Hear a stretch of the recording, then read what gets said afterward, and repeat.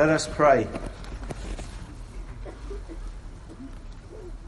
Dear God, we thank you for this time and this space and this moment today.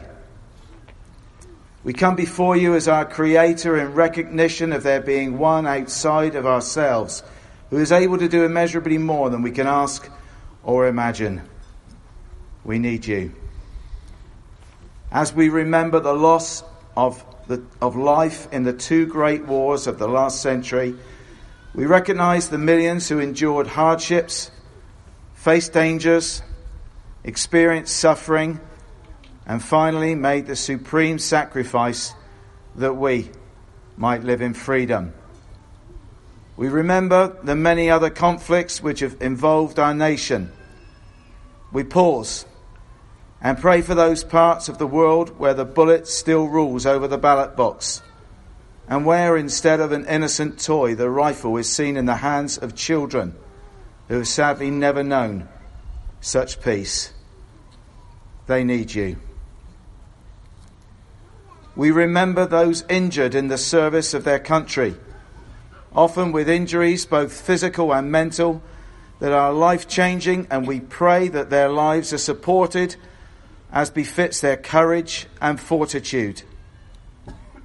We pray for the work of the British Legion, Combat Stress, Help for Heroes, and other charities that support injured servicemen and women. We also thank you for and pray for the work of the Weymouth Veterans Hub, who provides such valuable support to ex-servicemen and women in our community. Bring help. Bring healing.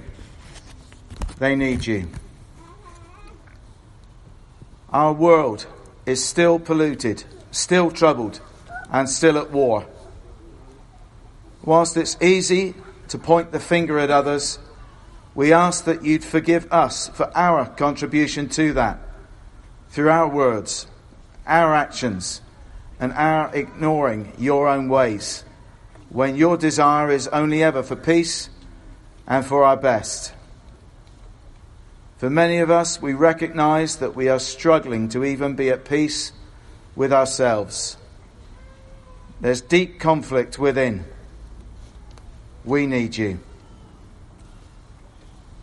Help us to put into practice the Lord's Prayer, where we would have repeatedly prayed, forgive us our trespasses, as we forgive those who trespass against us. May those who have power and influence look to you, especially in those areas in our world where there is still huge tension, bitter conflict and pain. We need you.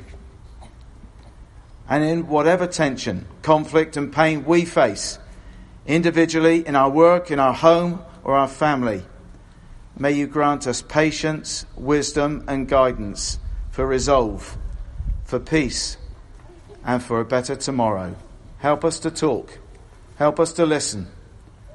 We need you right now to do for us that which appears to be beyond ourselves.